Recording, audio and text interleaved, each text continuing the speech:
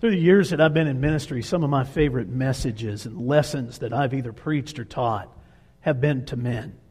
It really is one of my favorite subjects in all of the Bible because I believe it is very, very important to God. He has set His sights and His heart on helping men know who He is, and He has made that a central theme all through Scripture. This morning, as we come into this time, I wanted to do something that maybe I'd never done before. I wanted to study some things out for men that was new to me as well, and I wanted to be able to share it with you. And so that's what I've been doing the past couple of weeks. Just looking at some different passages of Scripture that I knew existed and I had read at different times, but never let my mind and my heart really come to rest on the way I have these past 2 weeks. So I want to share some of those things with you today. Hopefully you brought a Bible with you. We're going to start right in the book of Psalms. The passage that I have read a number of times, you may have if you're a person who loves reading the Psalms, you've been over this, but maybe you haven't seen it quite this way. Psalm chapter 78. Book of Psalms is right in the middle of your Bible, easy to find. Just hold it up and stick your fingers right in the middle and you'll be somewhere near it. Psalm chapter 78, starting in verse 70. He chose David, his servant, and took him from the sheep pens. From tending the sheep, he brought him to be the shepherd of his people Jacob, of Israel, his inheritance. And David shepherded them with integrity of heart, with skillful hands he led them. Now here's a little bit of what's going on. That's obviously in reference to God choosing David to be the king over Israel. He took the place after Saul's reign was over. David was the second king of Israel. He was chosen in just a special way. The prophet of God went into Jesse's home. Jesse was the father of David. He looked at every one of Jesse's sons except for David. And finally he said, "Do you not have any other sons?" And he said, "Well, I have one. He's out in the field taking care of the sheep, but he's the youngest. You don't need to see him." That's the paraphrase that I would give you of it. And Samuel said, "Yes, I do." And he had David brought in. David stood before the prophet of God and he said, "That's the one." And he anointed him king. And then David went back out into the fields where he tended sheep. Later on, though, Scripture would say, God chose David, his servant, and took him from the sheep pens. From tending the sheep, he brought him to be the shepherd of his people, Jacob, of Israel, his inheritance. And listen to this. And David shepherded them with integrity of heart. There are some translations of the Bible that would actually read that last verse this way.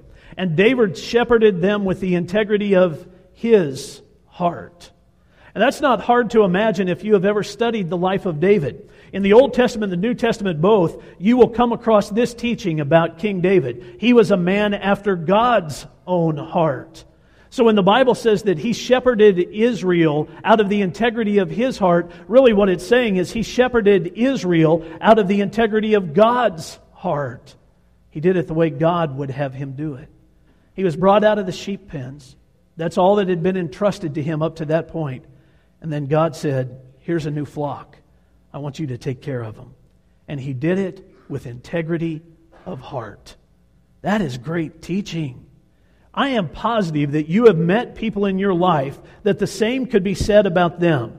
They have shepherded those that were entrusted to them out of the integrity of their hearts.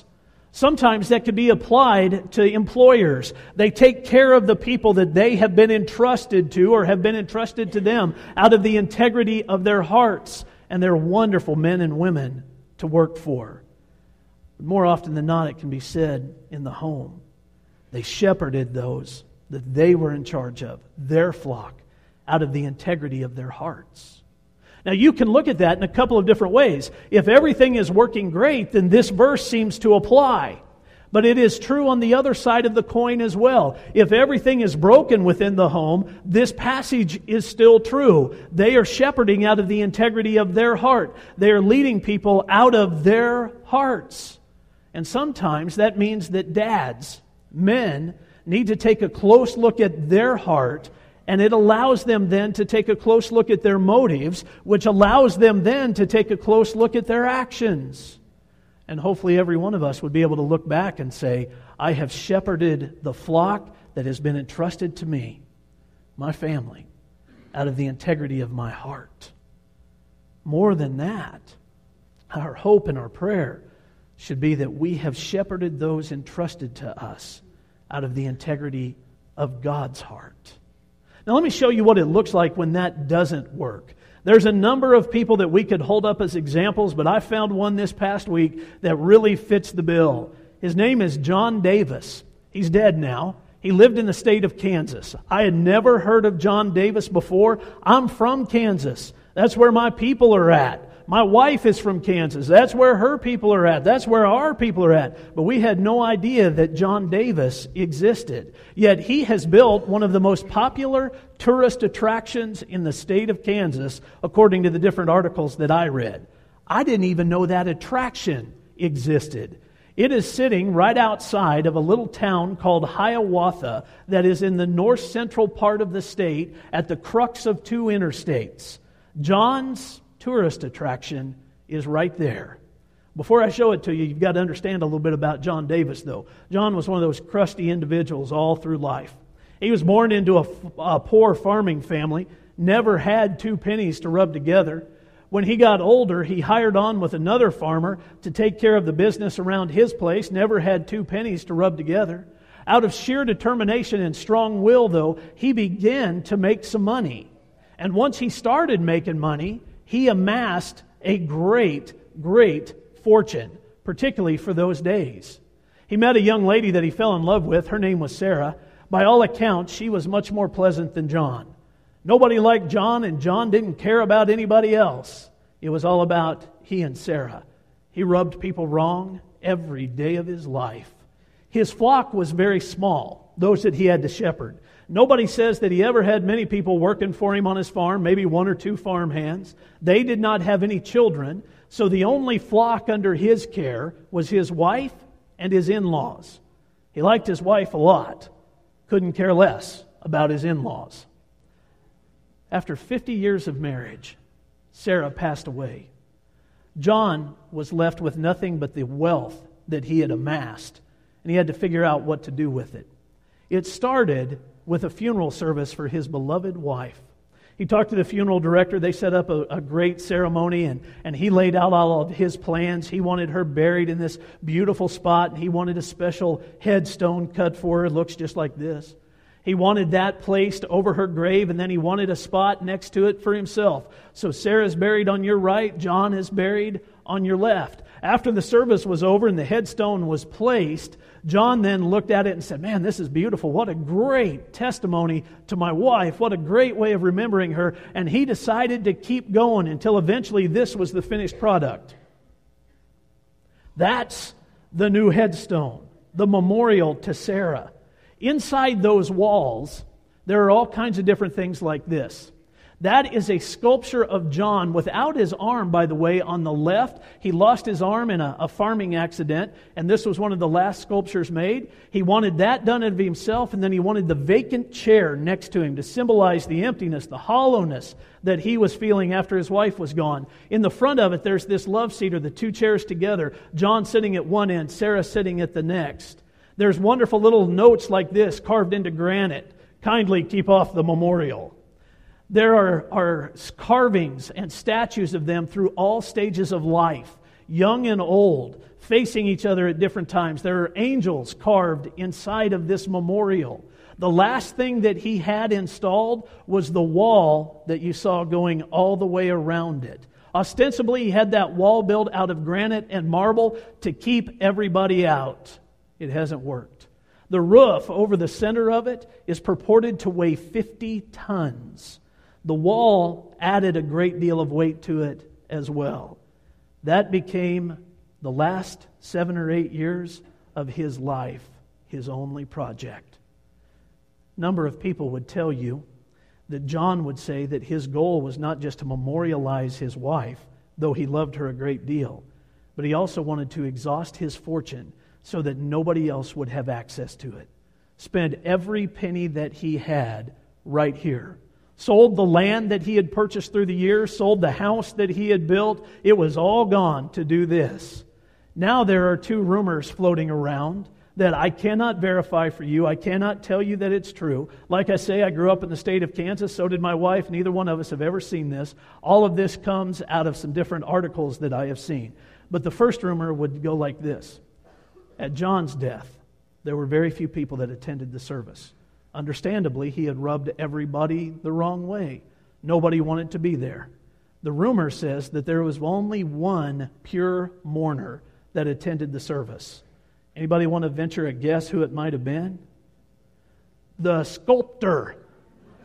His business dried up when John died. Here's the second rumor. The ground underneath that memorial is giving way, and it's sinking. It's being swallowed up into the ground underneath it. It's not going to last at all.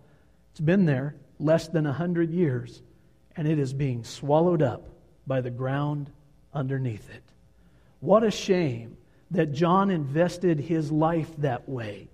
But he truly did shepherd his flock out of the integrity of his heart, and it is very visible right here. This is all that mattered to him, and it is built on sinking sand. Let me show you what the Bible says about that. We're going to go to the book of Matthew. Matthew chapter 7, starting in verse 24. Therefore, everyone who hears these words of mine and puts them into practice is like a wise man who built his house on the rock. The rain came down, the streams rose, and the winds blew and beat against that house, yet it did not fall because it had its foundation on the rock. But everyone who hears these words of mine and does not put them into practice is like a foolish man who built his house on sand. The rain came down, the streams rose, and the winds blew and beat against that house, and it fell with a great crash. That's exactly what John did. He built his house on the sand, and it will not last. There's a lot of people that have done that. John needed to hear words of wisdom from people like William Wallace, who would say things like this: every man dies, but not every man lives. John's life was a testimony to that. Every man dies, but not every man lives. John Eldredge would say things like this about John Davis's life. He would say that John Davis had spent his life with a series of agreements that defined everything about him. Eldredge's teaching on agreements would say this: we all have agreements with the spiritual realm, the heavenly realm. Number of people have made agreements with God through His Son, Jesus Christ. Those are agreements of grace and mercy and forgiveness and hope and a future. But there are a number of people, according to Eldredge's teaching, that have made agreements with the other side of the heavenly realm. They have made agreements with the devil, and those agreements define their lives. Those agreements would wrap up who they are. In John Davis's life, it would seem like he made agreements with anger and bitterness, so much so that they define not only his life, but his death and the flock that he was supposed to shepherd. They came out of the integrity of his heart. And when we take a close look at our hearts, one of the things that we have to look for are the agreements that are there. What are the agreements that I'm living under? Are they with God or are they with Satan? And I have to figure those things out. Here's the interesting thing about those types of agreements. They can be broken. The ones that we have made with the devil can be broken. We don't have to continue to live that way. David is one of the perfect examples of that. Remember, Psalm chapter 78 said that he shepherded those in his flock out of the integrity of his heart. If you've ever studied David's life, you know that he was not perfect. He was a man after God's own heart, but he made a lot of mistakes. Some of those mistakes were made with agreements in his life that he later chose to break, so that he could have his entire life defined as a man after God's own heart. Even when he made mistakes, he was still a man after God's own heart. There's some wonderful teaching that David placed in the middle of the Psalms that shows what that looks like when we have the right agreements in our lives. Let me show it to you. We're going to go to Psalm 101. The 101st Psalm. In my Bible, I have written these words right above that Psalm. A psalm for every man. Now, I wrote those words in there, and for some reason, unbeknownst to me, I then highlighted the entire psalm in pink. I don't know why. So the 101st Psalm. There are only 8 verses to it. Let me read all of them to you. I will sing of your love and justice. To you, O Lord, I will sing praise. I will be careful to lead a blameless life. When will you come to me? I will walk in my house with blameless heart. I will set before my eyes no vile thing. The deeds of faithless men I hate. They will not cling to me. Men of perverse heart shall be far from me. I will have nothing to do with evil. Whoever slanders his neighbor in secret, him I will put to silence. Whoever has haughty eyes and a proud heart, him will I not endure. My eyes will be on the faithful in the land, that they may dwell with me. He whose walk is blameless will minister to me. No one who practices deceit will dwell in my house. No one who speaks falsely will stand in my presence. Every morning I will put to silence all the wicked in the land. I will cut off every evildoer from the city of the Lord. Now, as I read that, I see at least 10 declarative statements from David. 10 things that he says he will emphatically do. There may be more. These are just the 10 that I see. I want to break them down for you. Just paraphrase them if you will. We're going to put them up on the screen so you can see this. The first one is this. In Psalm 101, verse 1, David says, I will love God. That's a declarative statement. The second one, I will walk blamelessly through life. Third, I will guard what happens under my roof. Fourth, I will protect the secret things. Now let's stop there for just a second. This is a big deal, especially in David's life if you've ever studied it. David had a problem with the secret things. By the time he wrote the 101st Psalm, he had made his way through that. There are a number of men that have problems with the secret things. Things that they believe nobody else ever sees. Things that they believe they can keep hidden from everybody around them. That's one of the first places we should all start when we are taking a look at our hearts. When we are looking at the integrity of who we are, look at what happens in secret. The things that you don't think anybody else sees. Now let me give you a secret to go with that. You may believe that you're the only one who knows it, but God knows it. And you cannot run from that. So David says, I will protect the secret things. Fifth thing, I will not keep the company of wrongdoers. I will be slow to judge others. I will choose carefully who I spend time with. I will look for good role models. I will protect my home. And the last one, I will protect God's home.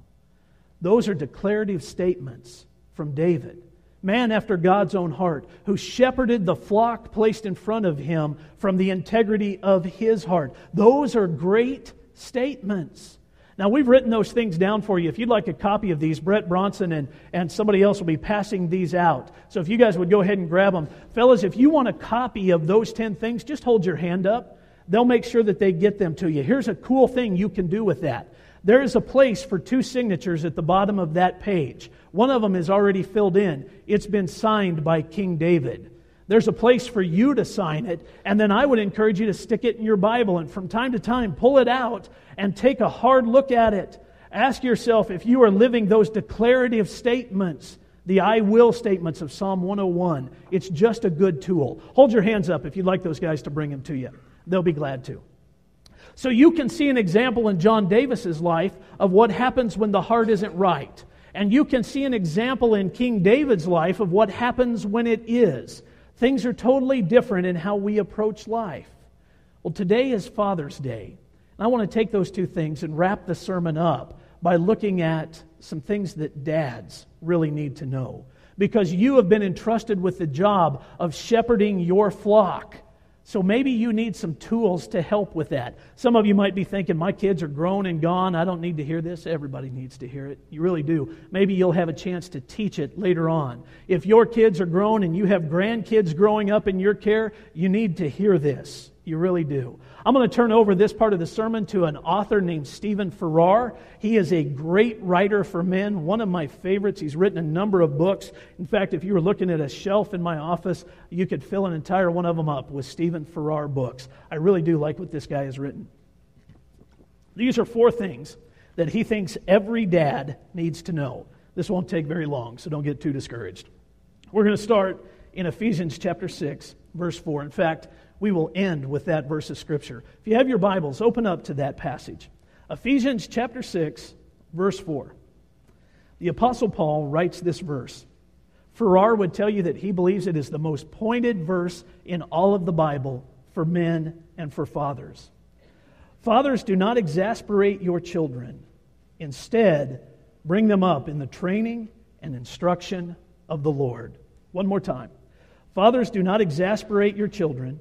Instead, bring them up in the training and instruction of the Lord. Now, here are the 4 things that Farrar says is taught by this verse. Number 1, fathers need to raise their children in fairness. He bases that on this word exasperate. Paul says, fathers, do not exasperate your children. Some translations of the Bible use the word embitter. Fathers, do not embitter your children. A lot of modern translations have tried to remove that word exasperate or even the word embitter and plug in the word discipline, so that the verse would read like this: fathers, do not discipline your children. Now they would add to it, just as a caveat, fathers, do not exasperate too harshly your children. Well, that's caused a lot of people to say that they need to not discipline their kids at all. Instead, they just need to let the kids kind of pick their own way and do their own thing, and there's all kinds of popular teachings that go with that. That, however, is not what the Bible teaches. The Bible teaches, fathers, do not exasperate or embitter your children, which means this: it does not even imply that you're never supposed to anger your children. And there's some Bible teachers today that would say that. Fathers, do not exasperate or embitter means do not make your children angry. That's not what the Bible teaches. The Bible is teaching something along these lines. Do not cause a root of bitterness in your children's life. Do not cause anger issues in their lives. It happens all the time. Farrar says the antidote to it is to raise your children in fairness. If you have multiple kids living in your home, then you're fair between the multiple children. If you only have one child in your home, then you are fair to that child. Sometimes fairness means that your kid is going to get angry with you. Sometimes in fairness, it means that your child's not going to like you. But the teaching of the Bible, when you couple it with the other teachings of the Bible about discipline, means that you are to raise them in such a way that it is fair. Just be careful that you don't embitter them or exasperate them or cause something to happen deep inside of them that they will spend the rest of their lives trying to unpack. That comes out in all kinds of different ways. If you exasperate a child or embitter a child and they pack bags that they're going to carry around with them for a long time, then you can expect that they will deal with anger issues later on. That is for men and women. I want to say something this morning that is tied to something that I preached on Mother's Day. On Mother's Day, I mentioned this, and a number of you talked to me about it afterwards. I said, fellas, if you are in a marriage where you are abusing your wives, where you are knocking them around, shoving them, pushing them, doing all kinds of different things, physically trying to control them, then you have taken the way of a coward. And I said this: stop it. And a lot of you caught that. And we talked about it afterwards. My wife caught that too, and she said this to me: now you need to say the same thing to the women on Father's Day. And so I want to do that. Because you see, it's not just men that deal with anger issues, not in our world today. There are a number of women that deal with anger issues in our world as well. And they do it the exact same way men do, by knocking around their husbands, by shoving them, physically abusing them, doing all kinds of different things that are completely and totally inappropriate. All you have to do is just talk to somebody from the sheriff's office, and they'll tell you about the number of domestic violence calls that are coming their way because of embittered people, because of exasperated people that have never learned how to deal with anger in a healthy way, so they choose to take it out on those that they love and those that are close to them. Here's the problem for men, though. Men understand, particularly men of integrity, that if they are being beat on by a woman, that they could easily control the situation physically. Men of integrity understand that if they were to hit back, the whole problem would be taken care of. Or if they decide to physically restrain, they can do it. So they don't, because they are men of integrity. That means that they just end up taking the beating. And they become, in essence, what I refer to as the silent victims of society. There's a number of reasons that men cannot ever step up and say, this is what's happening to me. Number one, it's embarrassment. Number two, they understand that it's not widely accepted that it's going on, and so they don't expect anybody to believe them. And number three, there's a long history, and if you're in law enforcement, don't take this wrong, there's a long history of law enforcement officers hearing the story and arresting the man. And they take him to jail because it doesn't make sense that he's the one that's in the abuse situation. But folks, you listen to me on this. There are a number of men that are putting up with that are living with it more than you could possibly realize. They are the silent victims of our world. My wife is extremely tuned into this now because her brother, before he died, spent 20 years of his life like this.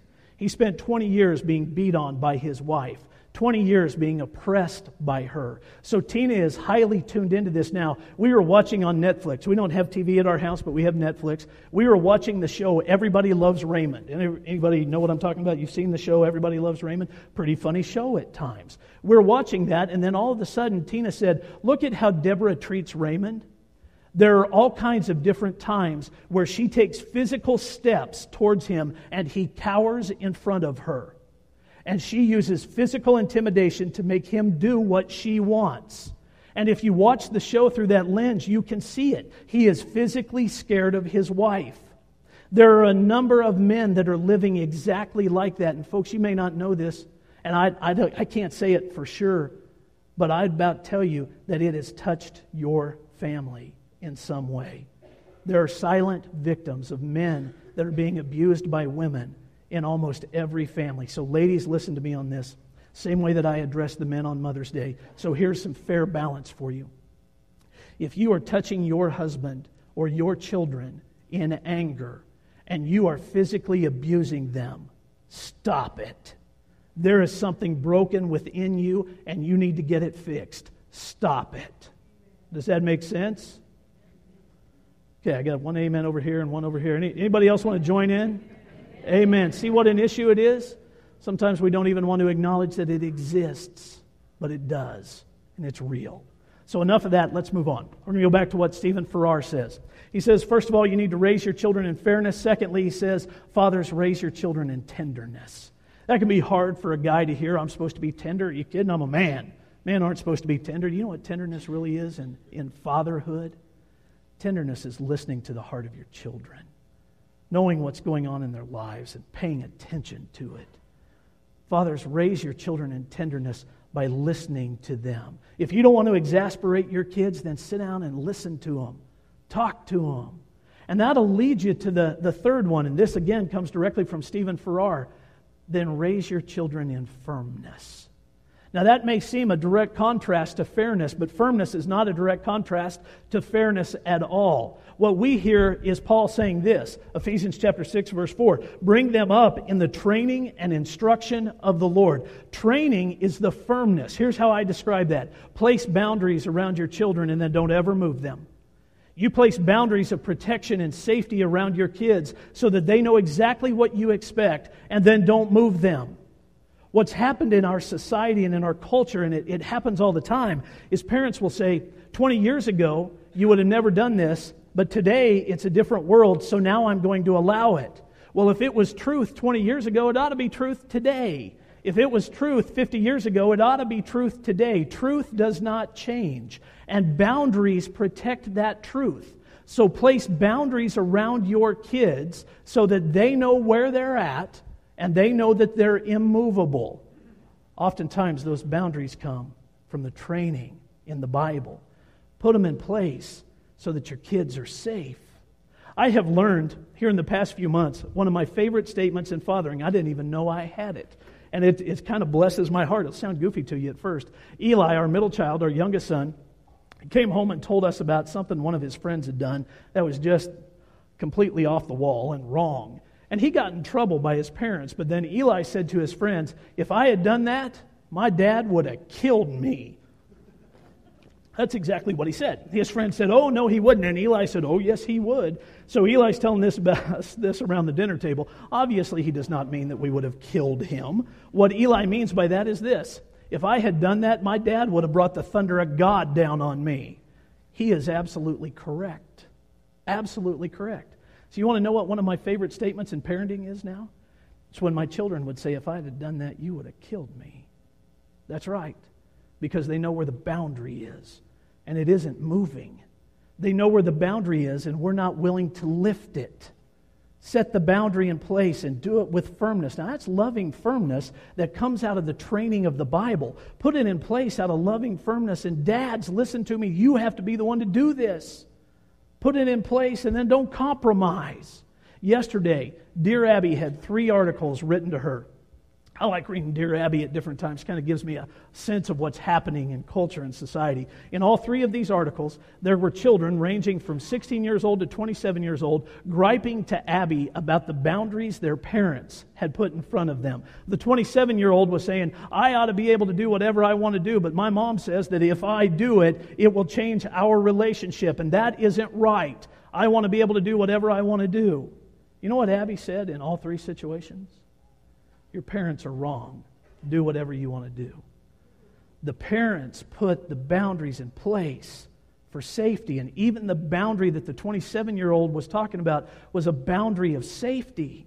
And Abby was saying, they're wrong. Do whatever you want to do. I'm thinking about writing Abby a little letter now and just saying, you know what, Abby, you're wrong, and somebody needs to tell you. So I'm thinking about doing that after reading these three things yesterday. It's interesting to me how we move those so easily and so freely. So Stephen Farrar teaches, put boundaries of protection around your children and do not move them. Make sure they know them. The fourth thing, he says, raise them in the Lord, because you've given them a compass. You have given them something that will direct them through life if you have raised them in the Lord. Even if they choose to leave that, they will be able to use that compass and know how to come back. So raise them in the Lord. Some of you are thinking, I didn't have godly parents. Some of you are thinking, I never had those influences in my life, and I don't know what to do about that. Well, Jerry St. Onge sent me an email this past week. She had no idea that it would fit with what we were talking about today. I don't even know that she was thinking about it in terms of Father's Day. She just forwarded it on to me. Here's the general gist of that. A couple that had lived in Oklahoma for a number of years went on a vacation to Tennessee. They wanted to go and enjoy the Smoky Mountains, and they did. Towards the end of their vacation, they had gone to a cafe one morning for breakfast. It was in a beautiful setting. You could look out the windows and see the mountains and see the haze that makes the Smoky Mountains the Smoky Mountains. They were enjoying it, just the peace and the quiet of it and the ability to be there together. But when they went in and sat down, they noticed that there was this silver-haired man walking around the restaurant talking to everybody. And the husband actually said to his wife, well, I hope he doesn't come over here. That would disturb their solitude for this week. Well, he came over, introduced himself to them, and he put his hand on the shoulder of the man, and he asked where they were from, and the man said, we're from Oklahoma. He said, well, what are you doing here? Well, just on a vacation. He continued the conversation by asking what he does for a living, and this man said, well, I'm a professor at a seminary. Silver-haired man said to him, oh, you teach preachers how to preach, do you? He said, yep, that's pretty much what I do. And he was hoping the conversation was over. But man still standing there with his hand on his shoulder said to him, I got a preacher story for you. That's not exactly what this fellow wanted to hear. But silver-haired man turned a chair around and took a seat. And he said, look out that window. You see that mountain right over there? And they both looked out and they saw the mountain. He said, there was a little boy born at the base of that mountain to an unwed mother. It was a tough situation. He said in these parts, when a little boy goes walking around town, the first question people ask is, who's your daddy? He said that little boy grew up without knowing who his father was. So everywhere he went, people would say to him, boy, who's your daddy? He could never answer the question. He didn't like going to the grocery store, didn't like going to the gas station, didn't like going to the convenience store, didn't like going to school. He didn't like going anywhere because everybody always asked the same question, boy, who's your daddy? He didn't even like going to church for that reason. It didn't take long before everybody in the community knew that he hated it, and they knew that he was avoiding everybody to avoid that question. So they got pretty sensitive about it, but still the little boy hid all the time. They got a new preacher at their church, and this little boy was thinking, oh no, here we go again. He was used to coming in late and leaving early so he wouldn't have to talk to anybody, and he came late on the first Sunday that new preacher was there. But the preacher wrapped things up early. It's pretty unusual for a preacher. Wrapped things up early, and everybody had to walk out right past him, including that little boy, and he didn't want to. As he walked past the preacher put his hand on the little boy's shoulder, and he said, boy, who's your daddy? Everybody just kind of got quiet. They thought, we're going to finally get the answer to that question. No, he's got to tell the preacher. The little boy didn't know, though, so he said nothing. And the preacher, under the inspiration of the Holy Spirit, saw what was going on. And he said, oh, forget that question. I can see the resemblance already. You are a child of the King. And he said, son, you have a great inheritance. Go claim it. That little boy left the church that way. He was a child of the King, and he had a great inheritance. It was time to go claim it. The story says that when that man got up from the table after telling the preacher that, and the preacher and his wife were just listening and kind of awestruck by it, this man, silver-haired man, looked back at him and said, "Boy, you know, if the preacher hadn't said that, that boy would have never amounted to anything." He actually looked at him and said, "If that preacher hadn't said that, I would have never amounted to anything." Afterwards, the professor got up and went over to one of the waitresses and asked if they knew who that man was. And they said, "Oh, you know we do. He's very famous around these parts. That's the governor of Tennessee." And he walked out of the restaurant. Know this. You are a child of the King. On Father's Day, He is your Father. You have a great inheritance. Go and claim it. Why don't you stand and pray with us? Father in heaven, it's been a good morning. It really has. Thank you for that. It's a good day when we get to look at the influence that godly men have had in our lives. I can think not just of my dad, but I can think of the other men that invested in me when I was young, and I thank you for them. They were spiritual fathers to me. I look at the same thing for my sons. They are a wonderful blessing, wonderful gift to me, and along with my dad, they would be the pillars of my life. But I know that there are other godly men that have invested in them, and I am very grateful for that. Most of all, though, I am grateful for your investment, for calling us your children, making us heirs to an inheritance that never perishes, spoils, or fades. Would you help us go and claim it? In Jesus' name, amen.